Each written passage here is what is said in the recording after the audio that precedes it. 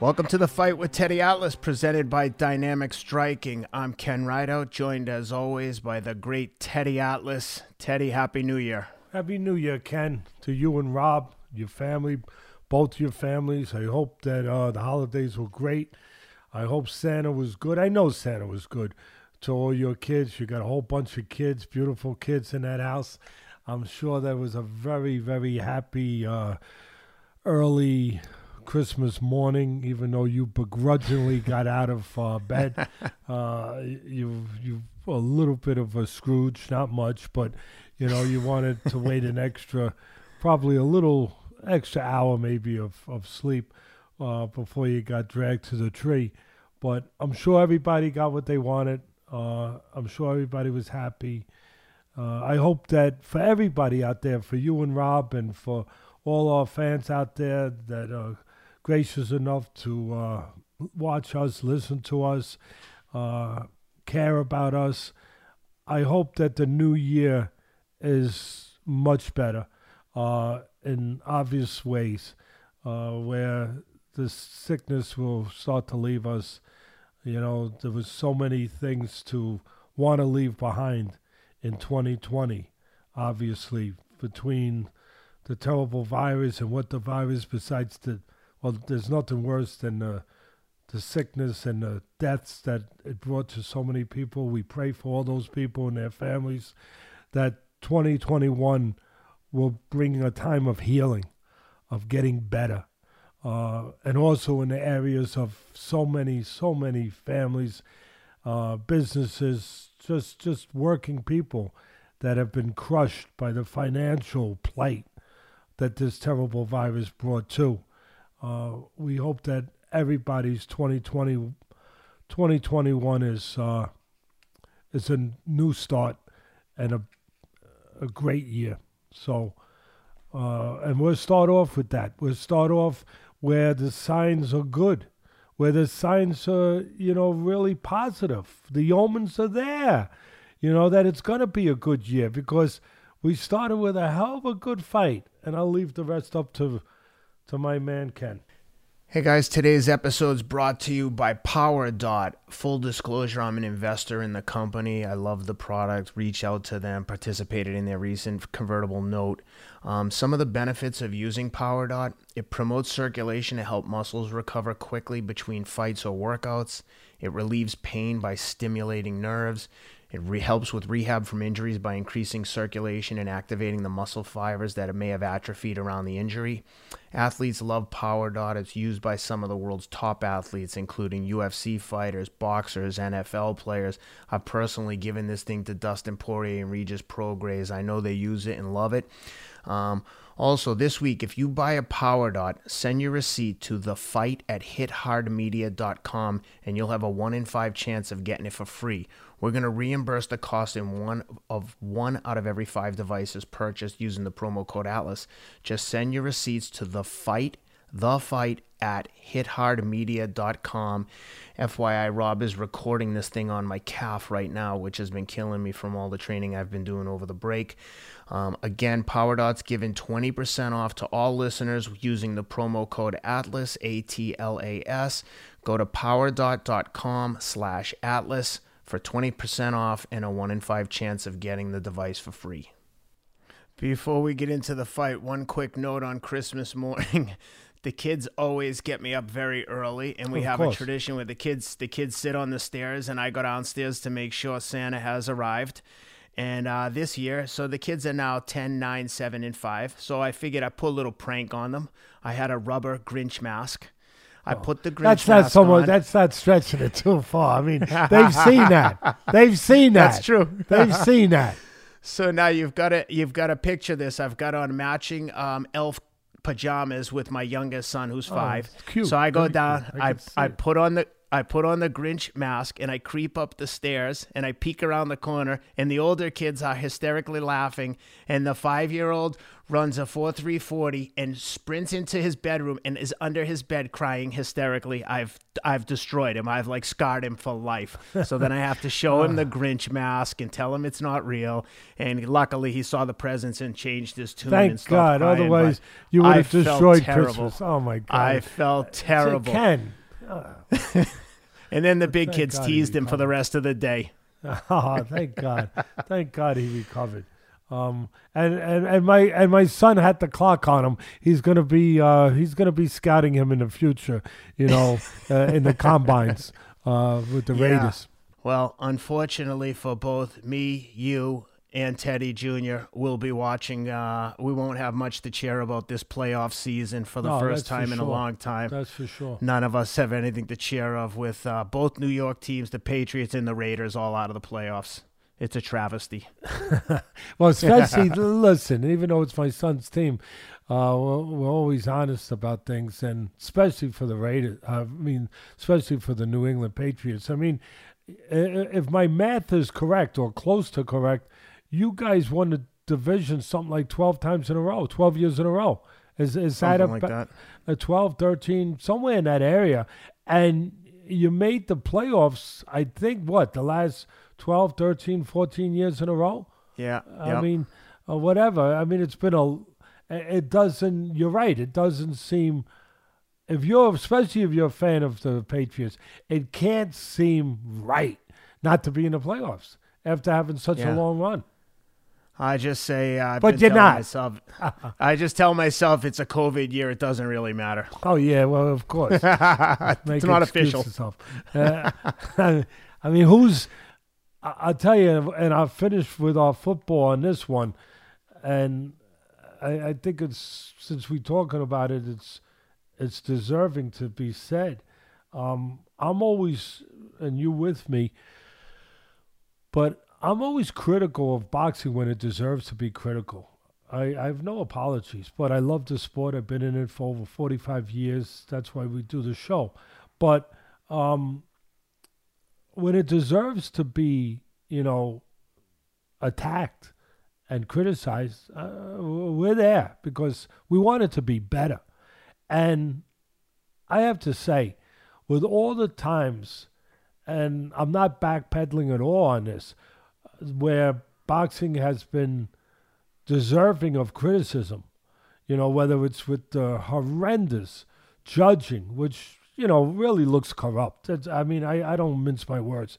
And you see some of the terrible judging and the terrible handling by the refs sometimes, and then forget it. You go to another level when you talk about the rankings of some of these fighters by these ridiculous organizations and all that stuff.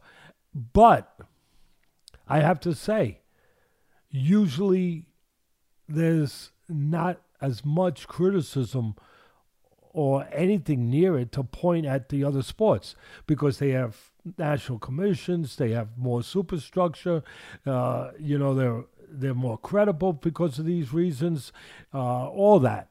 If an official makes a mistake, somebody will be calling them on it. They grade the officials in baseball, football, basketball. If you see a bad official, you're not going to see him. He's going to be sent like the cops used to be sent when they were a bad cop on a post to Siberia, walking a post where you didn't see him no more. They would rotate the officials. They get him out of the rotation. Not in boxing. You see the same damn, and yeah, I use that word because it infuriates me. It shouldn't be part of the sport where a fighter puts his life on the line and then he gets a decision stolen from him. And you see the official that was the culprit, that was guilty, rather than see him out of the game, you see him working again the following week. But if anybody watched that game last night, and we'll specify it was Sunday night, if anyone saw the Sunday night game where a lot of fans in where I come from, in New York, were watching and hoping and keeping their fingers crossed that Philadelphia would beat Washington because the Giants had beaten the Cowboys early in the day. which made my man Stephen A. Smith very happy. Very, very, very. He's That's making the a highlight of my weekend when the Cowboys lose. He's very happy. He's going to have to buy another cowboy hat because he's starting to wear it out. He's starting to wear it out a little bit. And he's going to have another one on standby. But that night, Sunday night, where you have a meaningful game on one side of the ledger, you have the Washington Redskins, give them all the credit in the world. They made the playoffs. They're playing against Philadelphia. Philadelphia's got nothing to play for except pride and professionalism. And there's certain players that are playing for position, for jobs. But they're not going anywhere when that game ends. They're not going into the playoffs. Washington is, if they win. And if Washington loses and Philly beats them, well, then the New York Giants, who earned that right to be right there, they're going in. So there's a lot on the line, especially for these fans of both of these areas. So you're watching a game, and you see the quarterback he was the college kid last year. He played for Oklahoma. Before that, he played for Alabama. Jalen Hurts. Yeah, Hurts. A real strong kid. You know, a lot of people wonder if he can make it as an NFL quarterback, but he's getting his chance. You know, a lot of injuries with Philadelphia with quarterbacks and everything. So he's getting his chance. Carson Wentz, the starting quarterback, is out, so the Hurts is playing. He's the number 2. Yeah, and Hurts was, you know, a guy that was up for the Heisman the year before. He had a good year with Oklahoma. He had been with Alabama before that, before Tua came along. So he's a strong guy.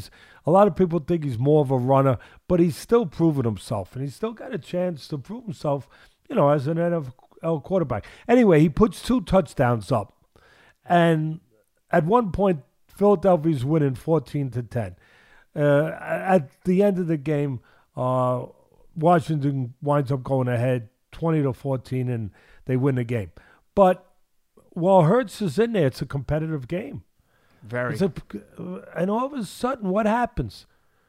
The coach of Philly with nothing to, again, they have nothing to play for other than what I just pointed out. Your obligation to be a pro. Your obligation to put your best effort out there because you're getting paid. You're a professional. He pulls Hurts out of the game and puts the third string quarterback in.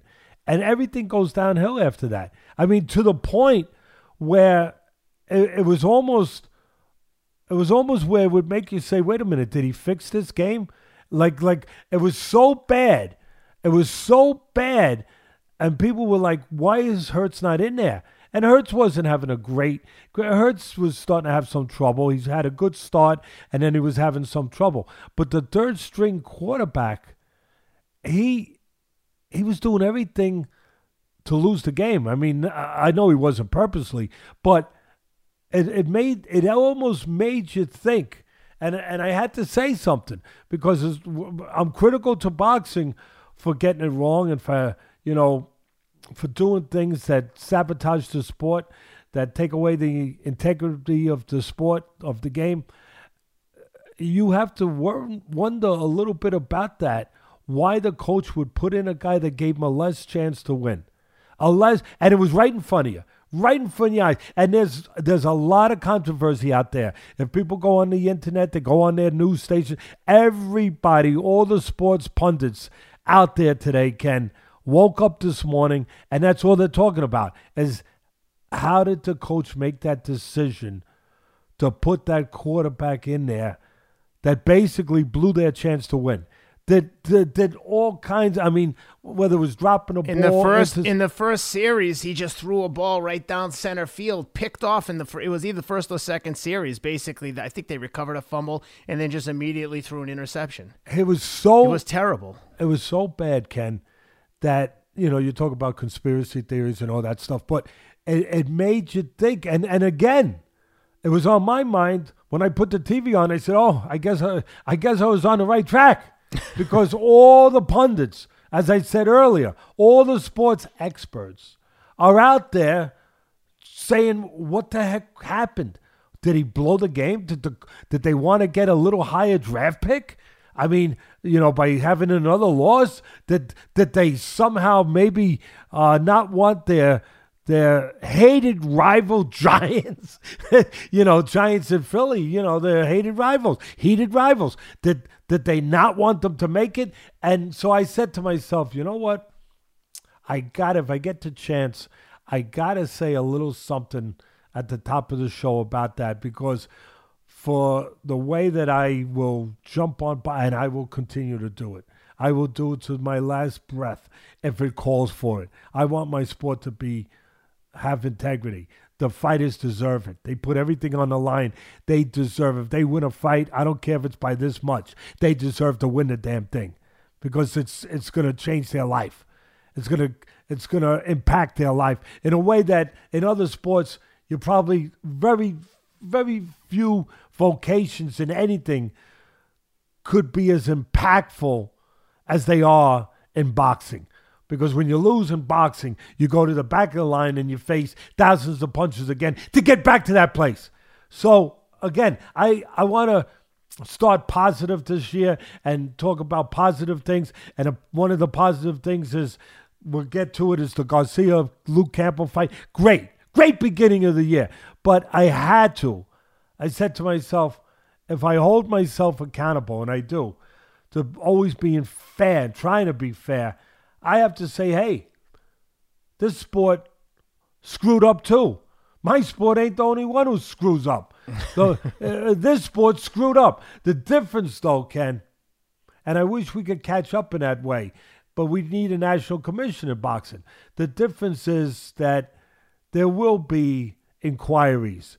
There will be people that will be talking about it and looking into it and, figuring out whether or not there could be any, which I'm sure there's not, but whether there could be anything that's unsavory, if you will, that went into the decision-making with that. That'll be looked at, and they're being called out on, and there's outrage about it. That's the problem. In our sport, there's no outrage. In our sport, people will be, for the most part, a few people will be yelling about the bad decision for about 5 minutes, and then it's forgotten about. But the impact's not forgotten on the fighter who got robbed. That's all. Yep. I just felt it was fair for me to have to say that. And then, of course, the New York fans are very upset. You think you're upset, Ken? You think you're upset about the Patriots making the playoffs? The only thing that alleviates my being upset about the Patriots is knowing that the Giants fans are upset. I'm sorry to say it. Congratulations to the Washington Redskins, champions of the NFC least. You know what? I'll finish with this, because you set yourself up for this. You set yourself up for it, and you're smiling. Look at that smile. So, you're a mean one, Mr. Grinch. You're a mean one, Mr. Grinch. I've said to anyone that would listen, I'd rather have the Patriots lose to anyone but the Giants. Nevertheless, we have a lot of good stuff to get to. The new year got kicked off with a hell of a start. Ryan Garcia, my God, did he deliver. No matter what you think of this kid, yes, he's handsome. He's a superstar on social media. He's a fighter! And everything that goes along with it, but most importantly, he's a fighter. And if you don't think so, well, he stopped Luke Campbell, who the great Vasily Lomachenko couldn't stop. Jorge Linares knocked him down and only got a split decision. Ryan Garcia beat him convincingly after getting rocked and knocked down. And in my opinion, not a flash knockdown. I mean, he was knocked down. His arm flew behind him. I mean, he was all discombobulated when he hit the deck. But like a young, strong kid, he recovered from the second round knockdown. One guy, he recovered so much, one of the judges actually scored a 10-9 for Campbell versus the traditional 10-8 for the knockdown. Garcia on two of the three scorecards had won every round except the 10-8 round he lost, and on the one that gave him to 10-9 round to Campbell, that judge also gave Campbell the fourth round. So Garcia was winning the fight convincingly, shook off the knockdown, looked spectacular, and stopped him with one of the best body shots you could possibly throw. I don't think he could have put any more leverage onto it. And I know that you'll talk about this, but Campbell's defense all night looked great with that high defense, but where it failed him is that defense that guard went high as he was backing up slightly, and Garcia adjusted and cracked him in the body with the Mexican liver shot. And I mean, my God, you could tell when he went down, it was devastating. But I know you've got a lot of thoughts on this one, so let's hear your thoughts on the fight. Yeah, listen, it couldn't went. If you wrote a Hollywood script, and this is appropriate to take this track, because a lot of people think that this kid could go to Hollywood. You know, he's that good looking. So, and he's got that big following, 7 million, whatever it is, social media. He's very savvy as far as the technology, the social media world goes, all that. And in some ways that's worked for him, some ways against him, because a lot of people were questioning, is he a fighter? I mean, that's the bottom line, let's be honest. And it couldn't have gone, again, if a Hollywood scriptwriter wrote the damn thing, he couldn't have wrote it better. Never was it, I tell you, this sounds crazy, but it's the truth. The best thing that ever happened to him was getting knocked down. Well, actually, the second best. The best was getting up. That's always the best. But getting knocked down was the best thing that ever happened to this kid. Similar to what happened to another good-looking, great talent, where people still wondered if he had the stuff that they want him to have. Sugar Ray Leonard, when he fought Duran. Now, Leonard was already champ. That's the difference. But Leonard was the golden boy. Leonard was a kid that had that $1 million smile. Excuse me. And there was a lot of people that still wouldn't give him his due. Like, they didn't know if there was more to him. If he would satisfy what they wanted to satisfy when the moment came. When the bell tolled for you, rang for you to tell who you are, what you are. They weren't sure. But when he fought Duran, they just thought he was a kid with a lot of talent. And maybe he doesn't deserve everything he's getting. Fans are funny that way. They want to see, does he deserve all this? Will he find a way when the moment comes to have to do more than show talent? Will he have that? Like the other great ones had. And when Leonard fought Duran the wrong way, but it was the right way. Wrong was right that night. Getting knocked down for Garcia is wrong, but it was right. It was perfect because he got up, because he gave everyone a chance to see that he was more than just a good-looking kid that had a big following on social media that didn't deserve it. Same thing. That's the first thing I thought about with Sugar Ray Leonard, Ken, when he fought Duran.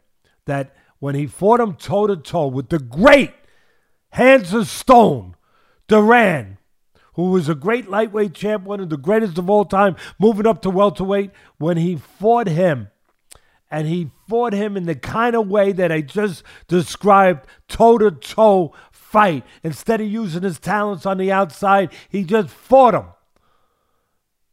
And he came away and he lost, but he won. Because he won the respect of everybody, of the fight fan. And he found out he answered a call to himself. You see that movie, The Call of the Wild? Well, there's a call of the wild inside yourself. And he answered it. Every fighter has to answer it. And Garcia answered it for himself, for the fans, and for himself. That he knows who he is now, who he can be when he has to be. Very important to know. Now he's got to go back to fighting the kind of fight that he needs to fight technically and physically to suit him, to give him the best chance to always win fights. He's got to do that with the knowledge that he's got that in the back if he needs it. With the knowledge that he's got that if that call comes. That he can be that person. He can find a way. He can be that guy. And he reminded me of the night that Errol Spence won the title against Brook. Kell Brook. Kell Brook, he had to go over to London, which is tough, because big following over there with the guys over there. And he had to go into his home, into, the beehive, so to speak, and fight Kell Brook. And he went over there, and it wasn't his greatest technical performance that night, Errol Spence. He's had much better ones before and after. But there was one thing that there was there. You knew, if you know what you're looking at, you knew, and I knew when I watched that fight, there was no way he was leaving that ring over there in London without that title. Come hook or crook, storm, high water, hurricanes, there was no way he was leaving that ring without the title. That force was in him. It was inside him. That attitude, that mentality was there. And again, it didn't really add up to him fighting his best fight or his best performance with all the talents that he has and that he showed us before that and after that. But it didn't matter because there was only one purpose of being there that night. Win the fight! And he won the fight. And to me, I saw the same thing in Garcia. I saw the same thing. It wasn't his best performance. He's going to have better performances. I know he's had better already, but it was with lesser level opponents, so people are going to say, Teddy, we don't want to hear about that. All right, we won't talk about that. But he's going to have better performances. He's going to have to, where he's going to show all his length. He's going to show his ability to control range. He didn't show all of that. His ability to do other things and to be consistent in the range and the range that he needs to be consistent in the areas in the geography of the ring that I always talk about that he's going to need to fight in to be successful at the highest levels, to use the assets that he has to their utmost. He's going to have to learn that. But on this night, Ken, on the night with Campbell, he did a lot of things good. We know that. But he had that force inside him. He had that look. He had that feel about him. The same way Errol Spence did when he was over in London against Kell Brook. That he wasn't going to be denied. That he wasn't freaking leaving there without the title. He had that. Now he's got to equate it. He's got to adjust it where that confidence, that mentality, that knowledge, that question that's been answered is there, but he fights the kind of fight with the assets that he has on a consistent basis from now on, that he needs, that this brings out the best in him. And I think it will. It's the kind of fight that will allow him to have fed the beast. You have to feed the beast. He fed the beast that we all have in us in whatever competition we live in, that has to show that we can be that good. We can be that tough. We can be that dependable. We can be that real. He fed that beast. He knows that beast now is there. Now he's got to be the other guy. The one thing I want to ask you is I saw a lot of people were critical of his defense and, like you said, not his best performance. That's why I'm saying this. Right, but let's not take away the fact that Luke Campbell is an Olympic gold medalist who went the distance with Loma, could have easily got the decision over Linares. He's as good as he's top tier guy, like top 3 or 4 guy in the world at that weight. So of course he's going to have his moments as well.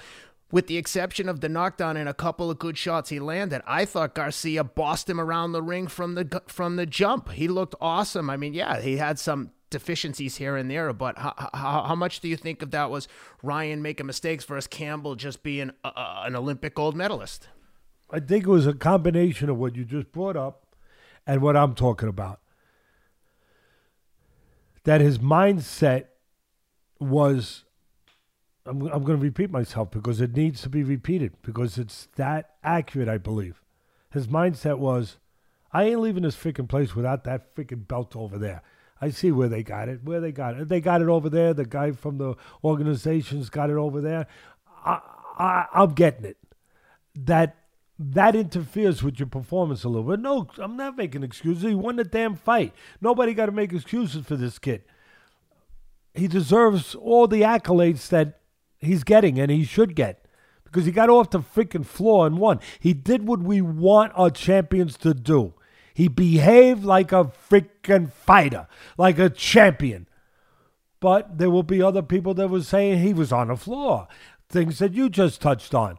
And again, I believe that his mindset was so strong and ready to handle whatever came, hail, thunderstorms, lightning, whatever the freak might have came in that ring, that he wasn't going to dance around all of it. He was going to walk through it. He was going to do what he had to do to be a champion. And I think that's part of the explanation for what we're touching on.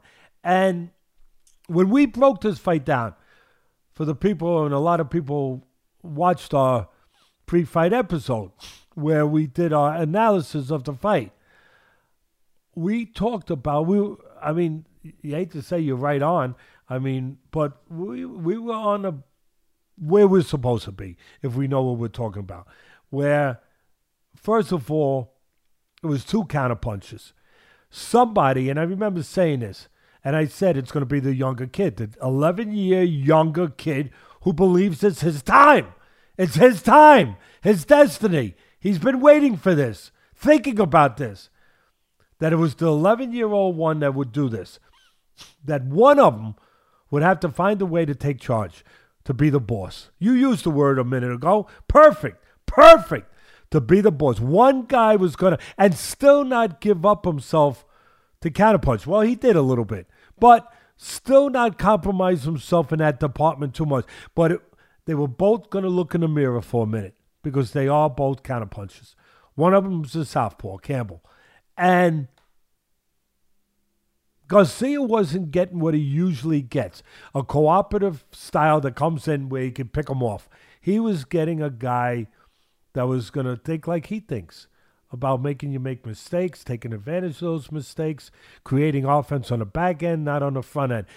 As I said in our pre-fight analysis, it was going to take somebody to find a way to create offense on the front end, off the jab, and to be aggressive. Whoever was going to be that guy, the guy that was going to take charge and put his hand up in the air. That's me! Put his hand up and say, I'm going to be the boss. I'm going to press this fight behind the jab. I'm going to create behind the jab. There was going to be some difficulty, but at the end of the day, it was going to take that attitude. That was going to be the winner. That was going to be the guy who separated himself from two counterpunches. That was going to be the guy that stepped out in the light and said, no, I'm different. I'm different tonight because I have to be different tonight. And that's what you saw. And in doing it, he did get compromised a little bit, but his attitude, it was like Customato used to tell me. He used to say, Teddy, we're going to teach these guys how to get away from punches where we don't want them to get touched. We don't want them to get hit. But at the same time, we're going to also teach them to have an attitude that if they do get hit, it's going to have the impact, the effect of a raindrop hitting a windshield. Nothing. It's going to splatter right off.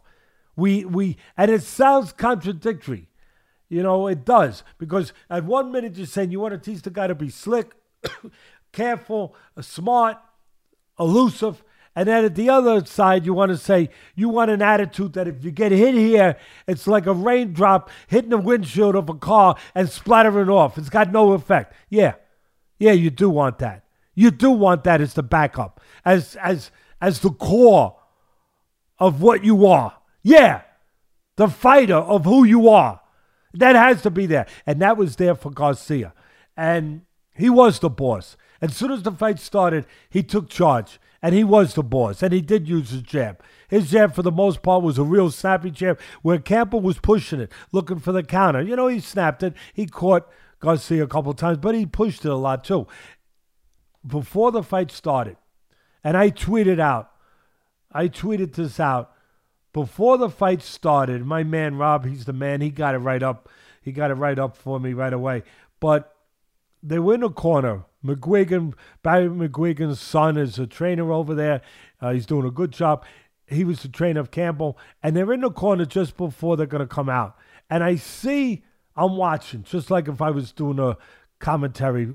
I'm doing what I did over the years when I was doing comment. I'm watching everything. And I'm watching because you can pick up things sometimes. You really can. And I see the trainers just showing him, illustrating to Campbell, throw the jab low, and then come up high with the left. I said, I got to tweet this out right away. Because if I was sitting ringside, that's what I would be telling the audience. Right away, something to look for, something to expect.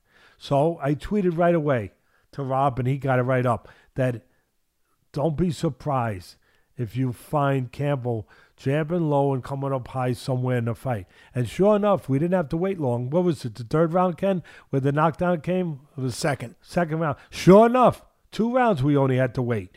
And sure, he jabs low, bang, he comes up high, and he catches him with the left hand, and he drops him, and he tests him. And we have the perfect script, because if he comes back, he gets everything. He gets everything, and he got everything. And he earns it, and he earned it. But every once in a while, Ryan was standing too straight up. And to the credit of the trainer, even though they lost, he recognized that. He said, if you jab low, you can make him comfortable standing straight, and then you can come up and catch him. He was thinking the same way I was thinking. I was thinking, oh, boy, this trainer, he's on the ball here. He's thinking exactly what I would be thinking.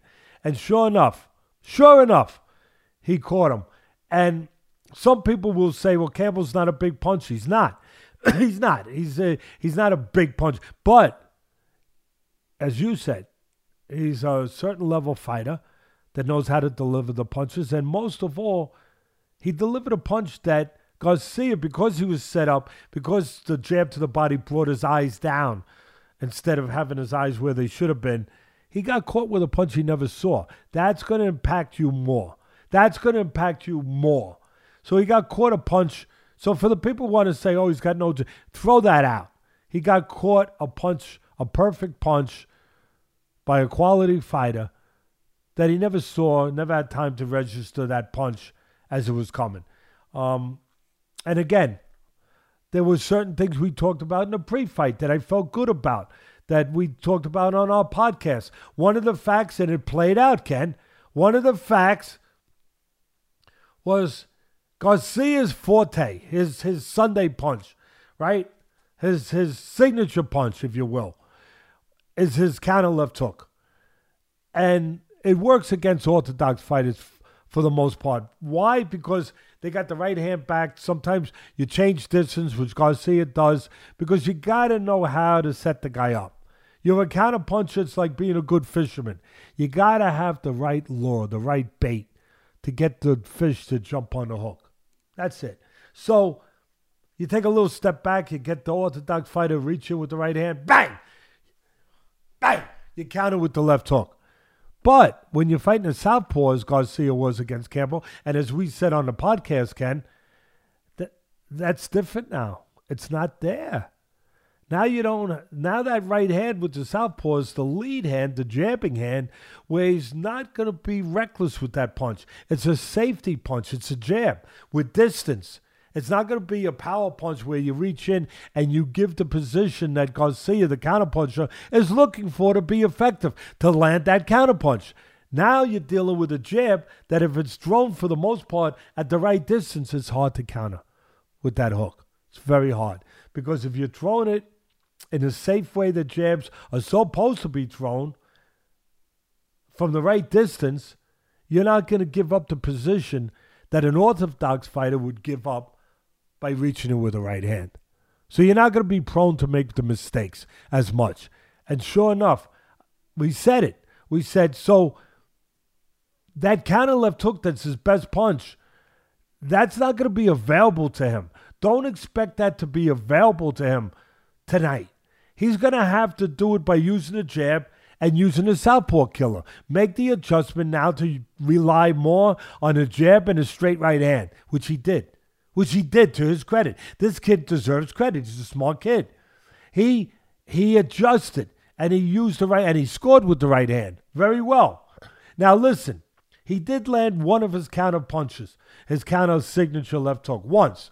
Why? Well, because Campbell didn't use his jab, and he reached in with the left hand, and he gave himself the position, or he got himself into the position where the counter left hook of Garcia could be there, could be effective. And he landed it.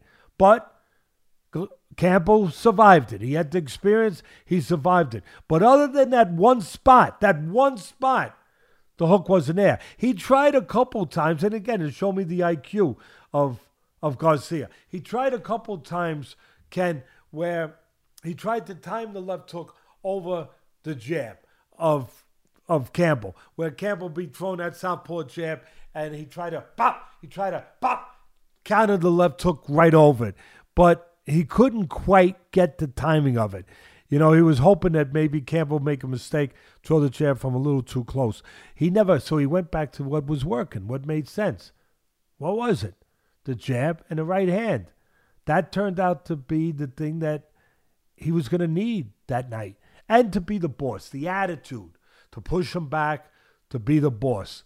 And I just wanted to mention that because we talked about it, it played out, and the kid, to his credit, because you got to be smart to be a champion or to stay a champion, you have to have this muscle working too. And he showed that this muscle works. And he showed me the things that you want a guy to show you. I know, it's funny because I was talking about that joke last week when we were doing a pre-fight analysis about the fight priest at the fight club, that when the fans would all be standing around at the fight club, watching the fights, and the priest would be there every week, and one of the fighters came in, he kneeled down, he crossed himself, he looked up, and one of the fight fans turned to the priest, "Father, does that help?" And he says, "Only if you can fight, son." well, this is beautiful, and and it's perfect because we talked about that. That's what it was going to come down to. Does the social media help? Does the 7 million followers help? Does the good looks help? Does the articulation, he's so articulate, does that help? Only if you can fight, son. And he proved, and that's what it came down to. And he proved, Ryan, congratulations, Ryan, because you answered that question. Not only can he fight, he will fight. He's the whole package from the grand entrance on the throne, which I thought was a bit much. And I remember texting you saying, he better look good after this entrance with the crown and the throne. And he lived up to all the hype. I mean, he delivered. You got your own crown? I borrowed it for my grandson. It was see, I had to. My wife said, please don't put your head's too big. Don't put it on. And please, if you put it on, don't turn it this way because they'll see that it was for his birthday. Okay? It was for his birthday. But you know what? Ryan, you got to win. It's almost like you put yourself in that position, Ken. I know my take is usually different than other people's, but I remember one time I saw a fighter. I was doing the pre-fight preparation before the fight for ESPN, and we're doing the interviews, and I see this fighter who was he was the main event, and he was undefeated. He was trying to build himself to be a world champion, and because that's the goal, and he had a big tattoo of gloves, hanging like a chain, right? I don't have to say who it is. If somebody really wants to know, I'll tell them. But that's not the point.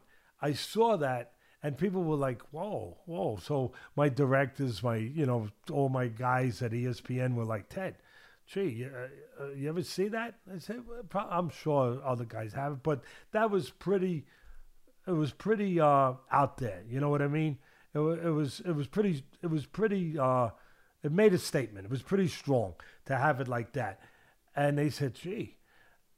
And one guy said to me, wouldn't it be, and he said exactly what I was thinking and what I said that night on the air. He said, Ted, wouldn't that be embarrassing if you have that and you don't win? And I said, exactly. You want to take my headphone and be the commentator tonight? Because you hit it. You hit exactly what I'm going to talk about tonight. And sometimes people put themselves in a position where they're dared to be great. Where they put it on themselves that if they put the pressure on themselves where they have to succeed. They have to because they put that light on themselves. They took on that weight with that attention that if they don't win, they are going to be embarrassed, that they have to win, that there are no options. And I thought about that. I know it's the promotion and it's the promoters looking to make money and making a big thing. And we saw it. We saw it with Fury when they brought him in. You know, when they brought him in on the throne and all that stuff. No one was carrying Fury though. I think he was on like a hydraulic, construction lift. Well, Fury's like 280 pounds, so you would probably need that. But and all that. But I thought, in some ways, I know the promoter's doing it because his name is King Ryan and they want to pump it up and obviously they think he's going to win the fight and all that stuff. He's the favorite, but you never know. But I thought the fighter still has to let himself go along with it. The fighter's very savvy. We talked about that. He's very smart business-wise with the way he does things at such a young age. But he's sharp. And he's the kind of kid that if he didn't think it made sense, he probably might even be one of the few guys that would say no. But that's the first thing that hit me was, he wants the light on him. He wants to make sure that there's no margin. There's no out.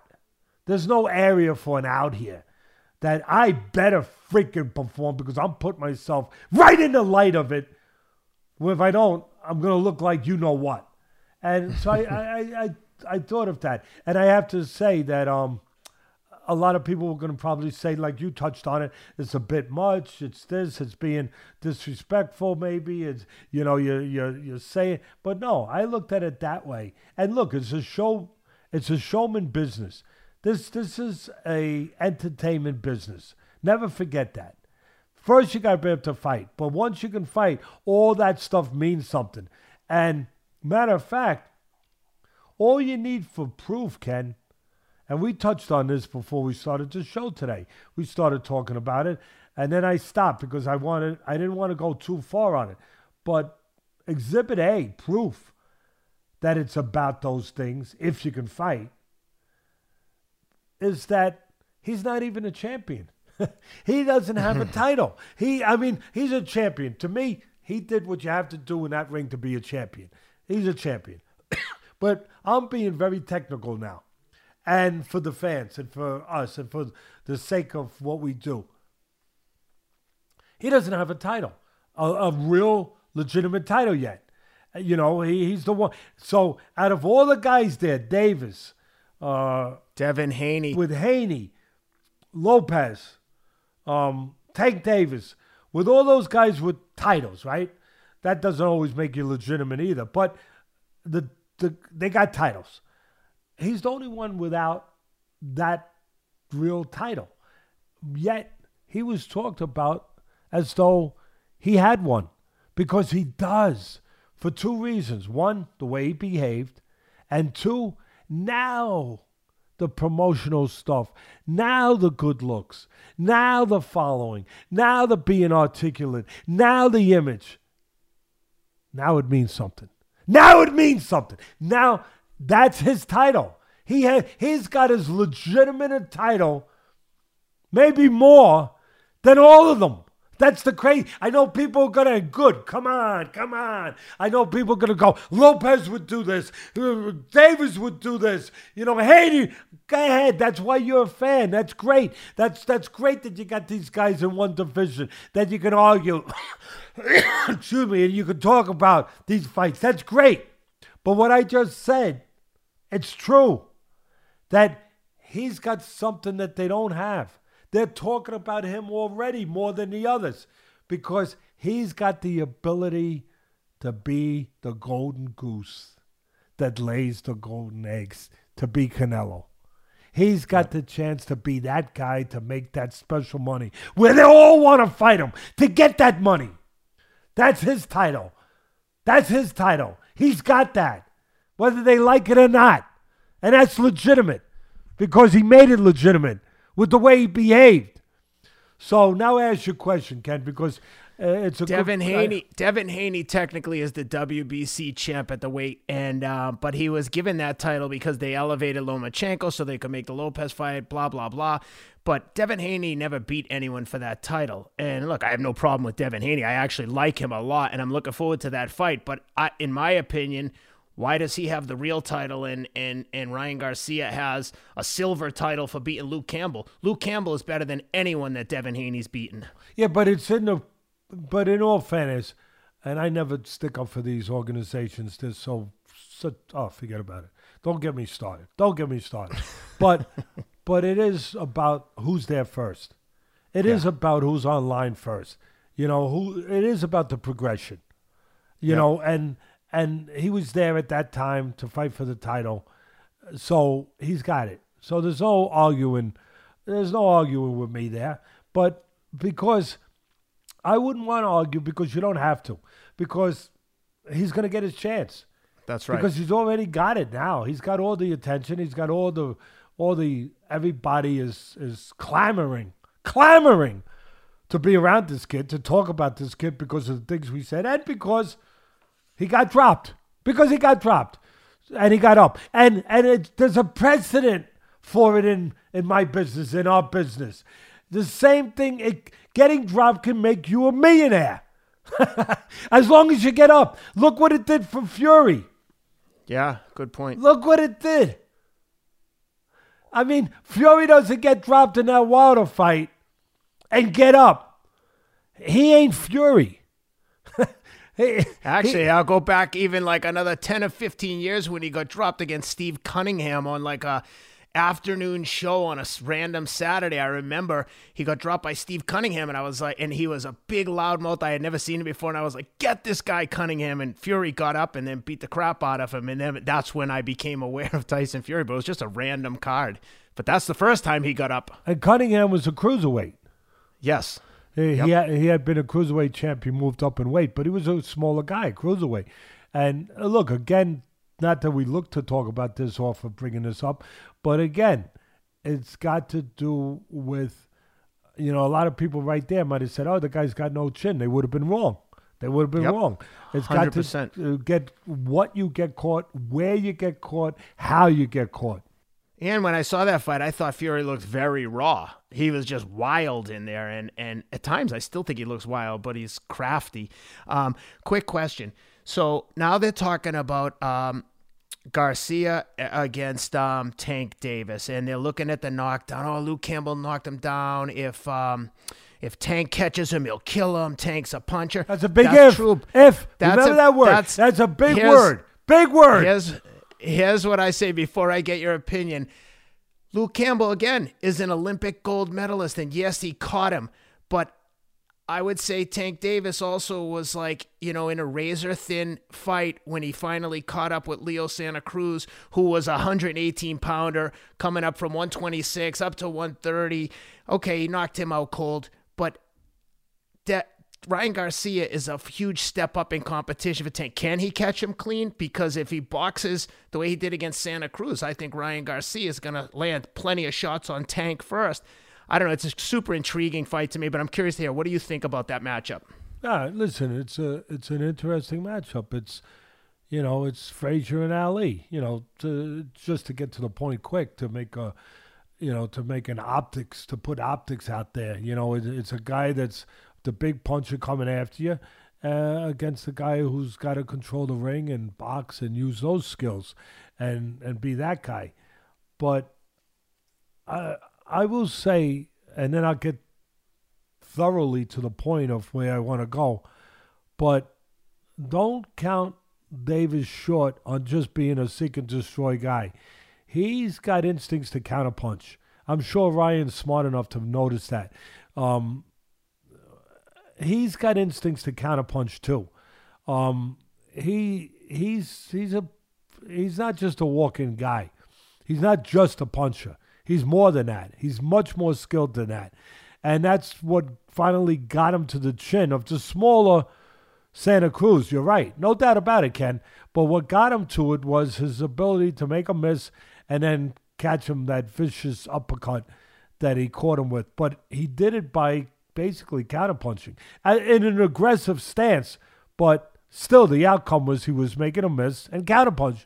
So there's a little more to him, maybe a lot more to him than just meets the eye. But it would be a terrific fight to watch. It'd be a different Garcia in there than what you saw with Campbell. People have to understand that. If Davis is going to win, he has to understand that. And I think he does, because Mayweather is with him, and Mayweather is brilliant, and he'd make sure he understood if he didn't understand it. But I think instinctually, as a fighter, Davis would understand. That ain't the Garcia you're going to see. He proved what he's going to prove, and he had to prove. He ain't in there to prove that he could get up off the floor against Davis, because you don't want to do that with a puncher, because it's a whole different caliber puncher. There's no doubt about that. But the key is, that ain't the guy you're going to see in the ring if he does get in there eventually with Davis. Because he fed that beast already, as I said earlier. He fed that beast. He answered that question for himself. Now it's going to be kept in its place. Now he's going to bring out the guy that he's got to bring out if he's going to move forward and be the terrific fighter he wants to be, to have the terrific, great career that he wants to have. He's rather than just have one big night. He's going to have to be that guy that does the things that he's good at, that his abilities are there to do, that his abilities are the kind of abilities that have to be used in a way that he's used them to get to this place, where he's a counterpuncher, where he uses that long reach with the jab, where he controls range, where he keeps the shorter Davis in the geometry that's bad for Davis and good for Garcia, where he keeps him one step behind him all night, where he keeps him on the outside, makes him pay a price, as I used to say on ESPN corner fights, where he's like a real estate agent. That's what Garcia has to be, where he controls real estate, where he charges the customer to get in. He doesn't charge them, money. He charges them punches. Oh, you wanna eat up 3 feet of my real estate? Okay, it's gonna cost you 4 punches before you get in. He's got to be that guy, and he will be that guy. And if Davis can be what he needs to be to still get to him and land the big shot, it'll be a hell of an interesting thing to see that. But it's a big if, because it's all about, can Davis close the gaps, because it won't be like it was with Campbell. He won't be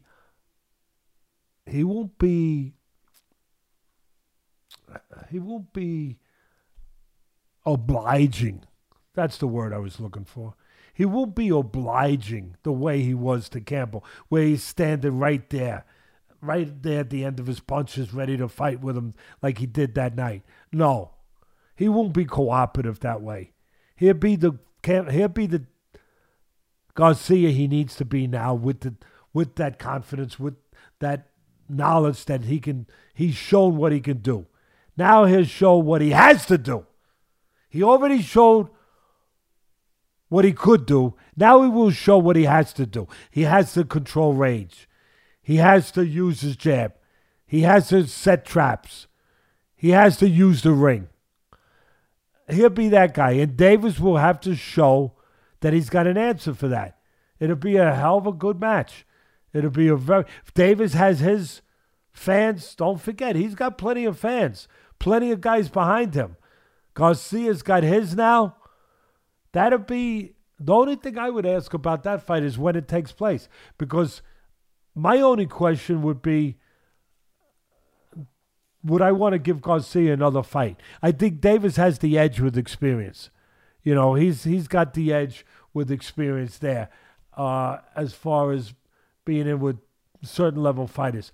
Garcia, does he need another fight? That would be the only question. I think he could probably handle it now if they go for it now. But I would think that if you could have another one, you want to have another one. And I would think that that'd probably be, for me, knowing the sport, that would be the road that they would probably take the same road. But again, yes, that would be. I'd like to see that fight. If you saw the Haney fight, I'll go right down the list. If you saw the Haney fight with Garcia, that's different. That's less danger for Garcia because Haney's a terrific boxer, but he's not the power puncher that Davis is for one shot. He's a clean boxer. He's a guy that's got a little bit of the mentality Garcia has, where he looks a counter. You know, they'll be looking in the mirror a little bit, where you might really see a chess match, where he doesn't waste anything. He's sharp. You know, he's got good hand speed, technically very solid. He's a careful guy. That's his temperament. Both guys are very similar. The real Garcia and Haney are very similar, where they like to counter, they like to be cautious, they like to think in there, that they like to show their technique. Haney's a real good technician. He's a sharpshooter, but again, he's a guy that's going to play it on the safe. He's going to play it on the safe side of the street. He ain't going to be in the middle of traffic. No. So you're going to get a whole different fight over there. And then, of course, you got the other guy that a lot of people think is at the top of the list. And listen, he deserves to be at the top of the list right now in beating the top guy. He beat Lomachenko, the number one guy, unless you had Crawford number one. But either way, or you had Canelo number one. But either way, Lomachenko was one of the top three guys. He beat him. Lopez went out there, and he's a young kid, just like Garcia. He's 22 years old or 23, whatever. But he's a young kid where there's a lot of upside. How will he grow? How will he continue to grow? Will he grow from that performance, or will that performance get to his head, and that'll be be a letdown after beating Lomachenko? He'll never have that performance again. Which way is he going to go? But that would be an interesting fight. In that fight, the way I would size that one up, again, you'd have to have Garcia controlling range, looking to take advantage of, force Lopez to do what Lopez forced Lomachenko to do. Come in. Come, you want it? Come get it. To come in and take chances coming in. Well, now Lopez, because of the size, because of Garcia's physical assets being longer, taller, right? Now it would be reversed. Now Lopez would have to come get it. He couldn't play the game where he uses that jab and he keeps Lomachenko on the outside, makes him pay to get in. He'd have to take the risk. He'd have to be the guy coming in, where Garcia would be in his comfort zone, to a certain extent, of being able to fight his fight. So they're all intriguing. They're all intriguing matches. Maybe the most intriguing, maybe is the one you mentioned first, Ken. If I had to pick one, the Davis, because of the power. Because everyone loves power. Everyone loves power. Oh, power. It could be a knockout. So that would be the most enticing part. Well, let's not forget Garcia's power. His last 2 knockouts were vicious. Oh, listen, Garcia, I said going into this fight, listen, neither guy had physicality. Neither one of them. They're wiry guys. Him and Campbell, they didn't have physicality. But there was an excuse to a certain extent that you have to figure in, if you know what you're trying to figure in this game. You have to figure it in. And what that was Garcia was only 22. His body hadn't matured yet. He didn't get that man strength yet, where people talk about it, that man strength. But you know what? On that night, I saw a difference. It looked like he got his man strength. It looked like his body had changed. It looked like it was maturing. It looked like it was getting stronger. He looked like the stronger. I figured he'd be the stronger guy. But he wasn't known for physicality. As I said, neither guy was. But that night, you could see his body's starting to fill out. And he looks stronger. Maybe he's on a weight program too, whatever. But he's starting to fill out. And you could see he had the edge and strength. And he knew it. He was stronger here and he was stronger here. He felt like the stronger guy here. And that was important. That was important. Yeah. And Reynoso, his trainer, maybe he did that. He put him on a weight program, whatever. But it was important. You got to, because he had to be the boss that night. He had to feel, like you said at the beginning, he could push the guy around. And he did. He did feel like that. You know, he made that mistake, but he overcame it. But he did feel like that. He pushed the guy around.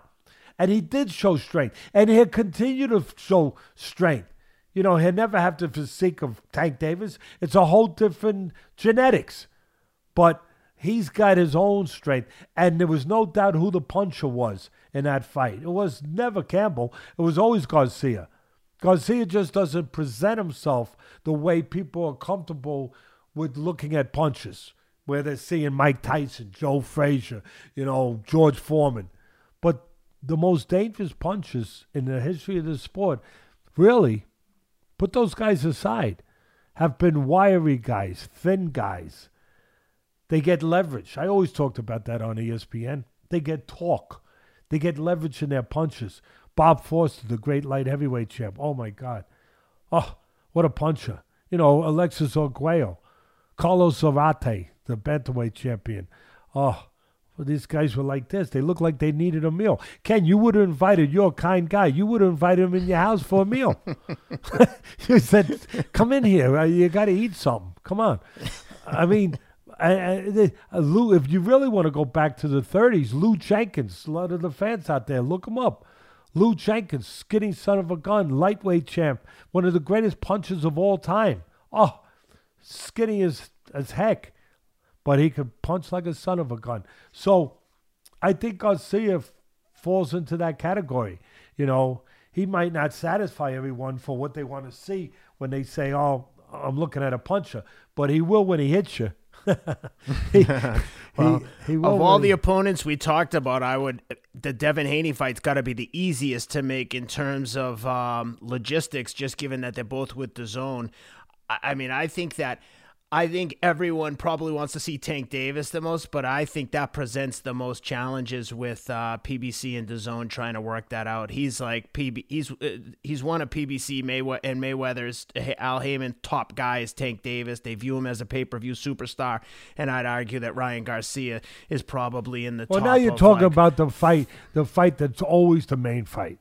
See that? Yeah, the fight exactly. Of the two men are always really the secondary fight. The main fight is the politics, the business. Yep. That's always the first fight, you know. But if one guy in the sport has proven an ability to get things done right now, I lean heavily towards Eddie Hearn and his ability to make things happen. He seems to be willing to work with anyone. He doesn't have that deep-rooted hatred that Bob and Al have to seem to have for each other. So who knows? Let's hope that happens. But that's a pretty thorough coverage of the Garcia fight. What's next for Garcia? Just for the listeners, we're hoping to be back next week with a conversation with Ryan Garcia. He's been on the show before. We're hoping to have him on again. We have a whole slew of fights coming up in January in the UFC, including Dustin Poirier, friend of the show, versus Conor McGregor. Maybe we'll have a conversation with Conor again before his upcoming fight. But sorry, Dustin. There's a lot of exciting things happening in the UFC this month. Three weekends in a row over in Fight Island. But before we sign off, Teddy, you got anything? And one more thing, guys, if you'd like to receive a message from Teddy, please check out Cameo. Go to cameo.com, search Teddy Atlas. I've seen some of the messages. Some of them are quite inspirational and some really beautiful stuff there, Teddy. That's Cameo. Check it out, cameo.com. Search for Teddy Atlas if you'd like a message from Teddy. Teddy, you got anything before we say goodbye? Yeah, I got just real quick, a couple of things. I can't help it. I can't help myself. I'm sorry. I have to throw in this thing, and I think some of our fans are such avid, well, not only avid fans, but intelligent and so deep into they notice things. We're not the only one who notices, but, with all the turmoil with Oscar De La Hoya, with Canelo leaving him, and there was some, friction with all his fighters, Garcia, everybody. He was there, of course. He's the promoter still, and I just couldn't help it, Ken. But when I saw him there, I saw obviously he wasn't in the locker room.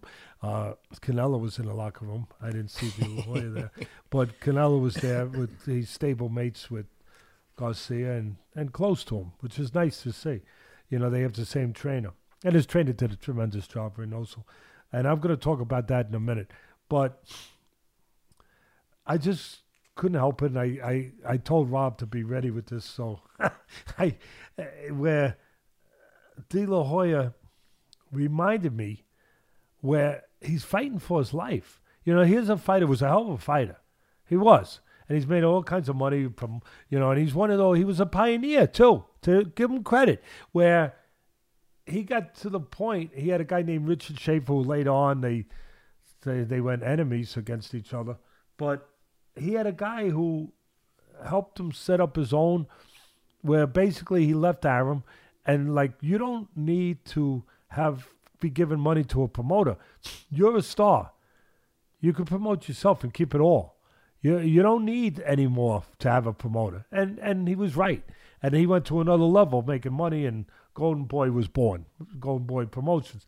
But he was a pioneer because after him, the great Mayweather did the same thing. And Mayweather was right, 100% right. And he had good guys. Heyman helped him. He had smart guys around him that helped him. And you don't know if that eventually will become the path for this young kid. You have to get to that point first. But you could just see it, Ken, where De La Hoya is aware of what's happened in his life and where he's on the outs with certain situations and stuff. And basically, like I said, fighting for his life as a promoter now. So when I saw him, poking his head in there, it was almost sad. But it was real. And I saw him after the fight and the post-fight stuff that, with the interviews with Ryan Garcia and everything, and with his crown still on. The kid's a kid. He's proud of it. You got to like it. You got to appreciate it. He's proud. He's like a kid. I like to see someone behave like a kid. The sincerity. Because I got my grandchildren. It reminds me every day. That's the only sincere time that you really know that there's a sincerity. There's a realness in people. It's genuine. And so that was genuine. He was proud. He had that crowd. And look, it didn't look nearly as hokey as it did when they put it on poor Mike Tyson. He was young too. Was young too, but the poor guy. But when they put that after he unified the belt, they gave him the scepter, they gave him the robe, and they had him looking like Conan the Barbarian coming out. He's got the thing on, but people said that started looking a little, silly. But Ryan's there just with the crown, not the other stuff that they gave Tyson. And I have to say this, the crown didn't fit. It was no, they didn't measure it too good. I don't know if they took it from someone else, but they didn't measure it because it was too big. But I want it to stay too big. I do, because I really like this kid. He's a good kid. Yeah. I think he can be very good for boxing. And other people can too. I'm not saying but I think this kid, he can be an ambassador in a way that not everyone can be. And I hope it stays too big, because if it fits him one day, it means his head grew too much. And so I hope that it stays too big, Ryan. I hope it does, Ryan. And I hope that I'm getting a little bit off track here. I'll go back. But as long as I'm on this track, I hope you stay the great kid you are. And I think he will, because he's got the right people. Because these young kids that suddenly get something in their life that they never knew for sure they were going to have, money and fame. They hope they do, but they never know until it comes. They need help. The football players do too, Ken. The basketball players. That's why I give so much credit to a guy like LeBron James. You had to have someone around you, or Michael Jordan, whoever, that they take that kind of fame at such a young age, and they handle it. Because there's so many that don't. We forget that. But there's so many that don't. I think Tyson would be the first one to say that he probably wishes he had someone around him to help him.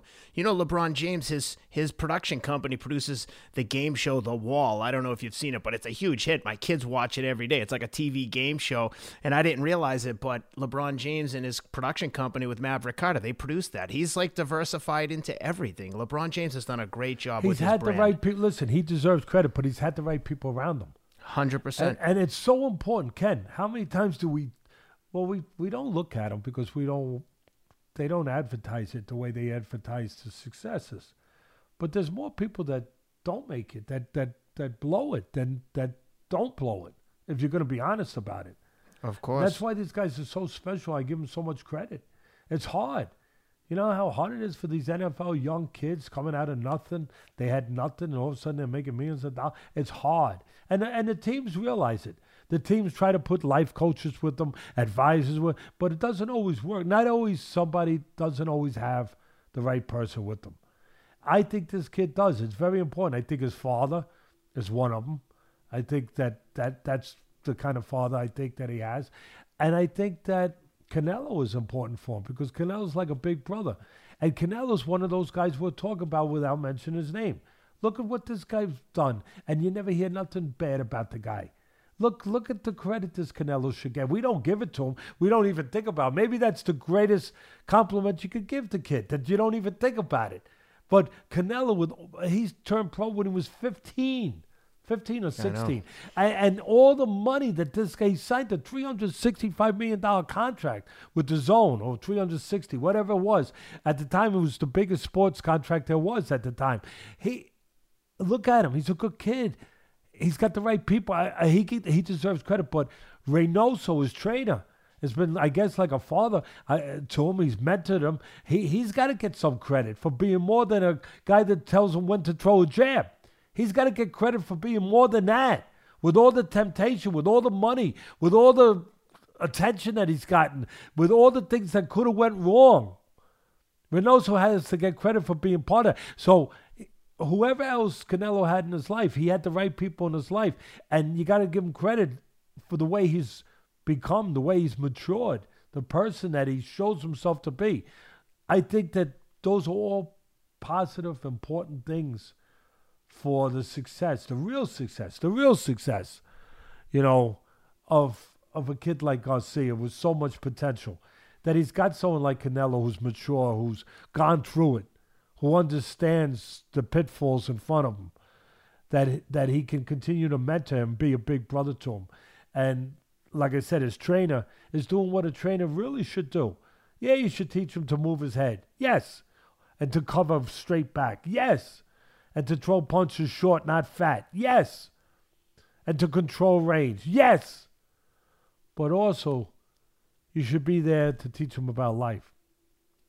To make sure that they truly have a chance to be successful. Not just in the ring with their fists, but afterwards with their life, with their decisions outside the ring. So I want to give those. I wanted to say that there was, because then you see the other ones, whether it's in our business or whatever sport, where a lot of money comes fast, where they don't have the right person, the right people, and it doesn't go so good. Give Mayweather, as long as I'm giving credit, give Mayweather credit. Give that guy credit. He's had some difficulties here and there. I don't have to talk about him. We know it, but the guy has done pretty damn good on the whole. In the end, he got himself to the right place. And he deserves credit, and people around him, whether it was Heyman or whether it was some other people in his family, whatever. But they deserve credit for that. Where you see a kid who had a lot of talent too, and he was making a lot of money. And I don't know who he had around him, but he didn't go the right way. And look, at the end of the day, it's your responsibility. But still, having the right people is a big part of it, a big help. I know you got to listen to him, but I'm talking about the kid who was, what's his name? He was a protege of Mayweather. Oh, Adrian Broner.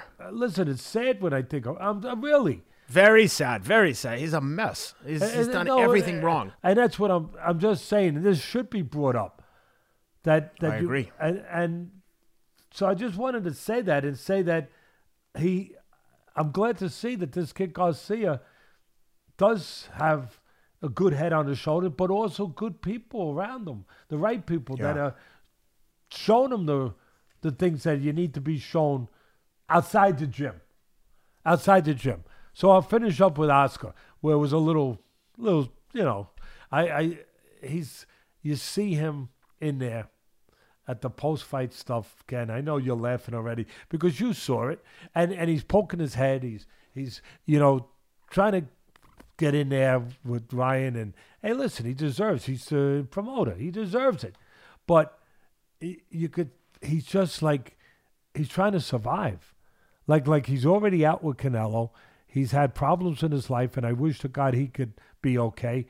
But you couldn't miss it that he's quiet and he's very gently. You could see putting his hand on the back of Garcia, and he's just trying to be in there. And it's like he's trying to hang in there. It's like he's sad, like sad desperation. Yeah, like he's trying to hang in. And I couldn't help it. But because, I talked about being able to fight. You got to be able to fight, and you got to be entertaining. Because it is so we have to be able to tell the truth. We have to be able to break things down and have a little entertainment to it. And it's not in a mean-spirited way, but I couldn't help it. I couldn't help it. But think of that movie. I love to talk about movies, so it's not the first time I've done this, right? Where Jerry Maguire with Tom Cruise and Cuba Gooding Jr., that scene where Tom Cruise, Jerry Maguire, was on the hinge of being fired. He had lost a lot of his. He was an agent, obviously, and he lost a lot of his clients. And he had this one client left, and he was trying to hang in there with him. And there was a scene. I think it was in a locker room or something after the game. I'm not sure. Yeah, it was. Right? And there's just this scene where he's trying to hang in there with this one client that he's got left, who was Gooding Jr.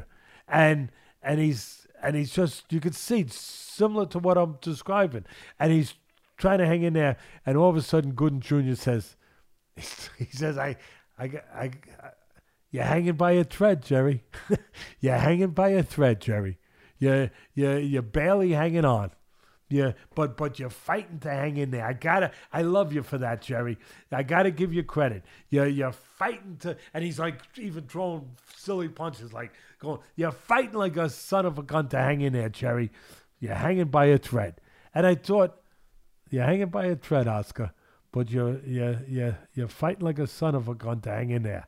And it was like it came right out of that movie, where the movie is true to life. In certain times. And Oscar is fighting Ken. He's hanging by a thread, but he's hanging in there. he got his next star, you know. And you know what? For all the things that you can take shots at him, which he puts himself in that position quite a bit by the decisions he makes personally and professionally, obviously. But you got to say something about him. You got to give him credit for all the way that he gets knocked. He's had two of the biggest. I mean, he had Canelo, like the biggest star in boxing, and here he's bringing forward the next possible, add to the throne, if you will, of stardom with this kid Garcia. So he's done something right, you know. Well, you could easily make the argument that he had all those things and he has slowly deteriorated every relationship he's had. There's no doubt about it. That's why we're talking about it in the context that we're putting it forward. Where I'm with you. And listen, I gave him I knocked him and gave him his hits that he deserved, you know. Yeah. And you're right. But I also have to point out the other side of it too. It's sad. Yeah. It's sad. It's sad that I could make an analogy with a movie where, you know, a guy's hanging by a thread. You're hanging by a thread, you know, and that he would know it because you could see it.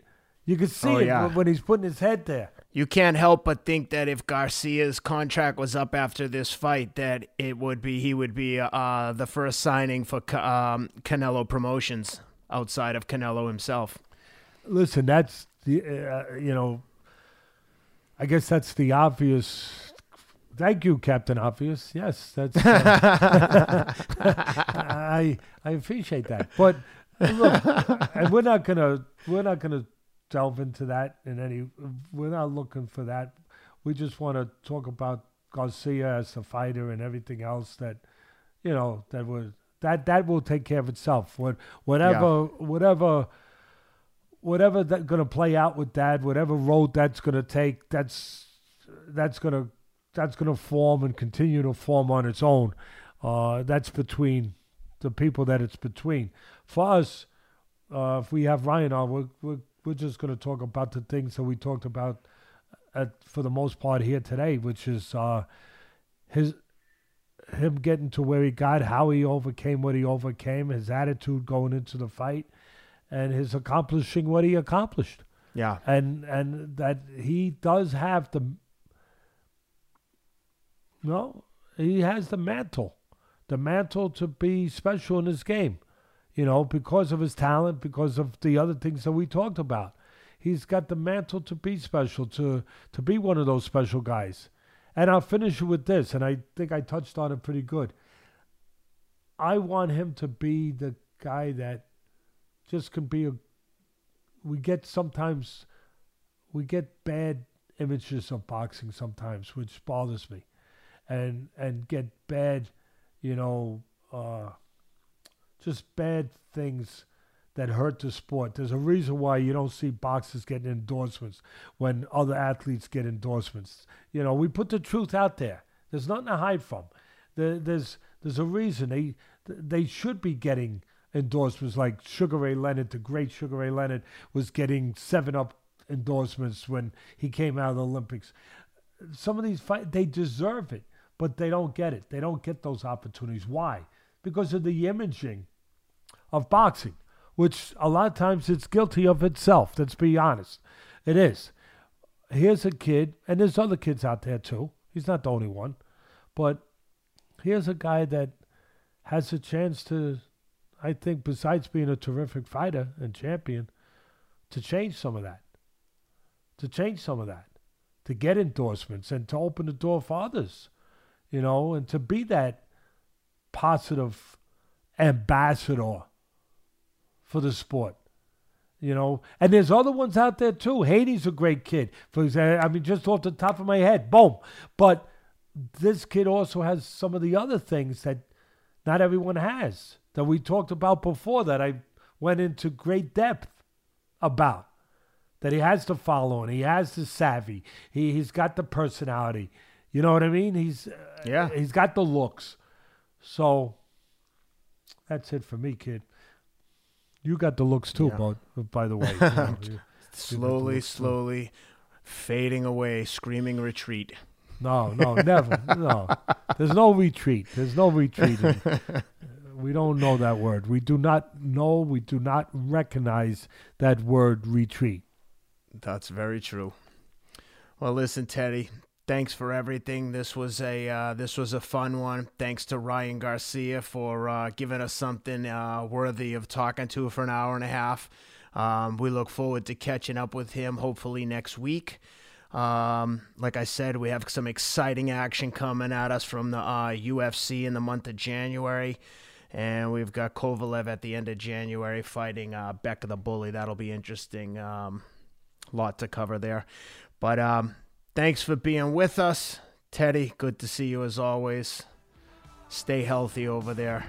And we'll be back with you guys soon. Good to be back with you.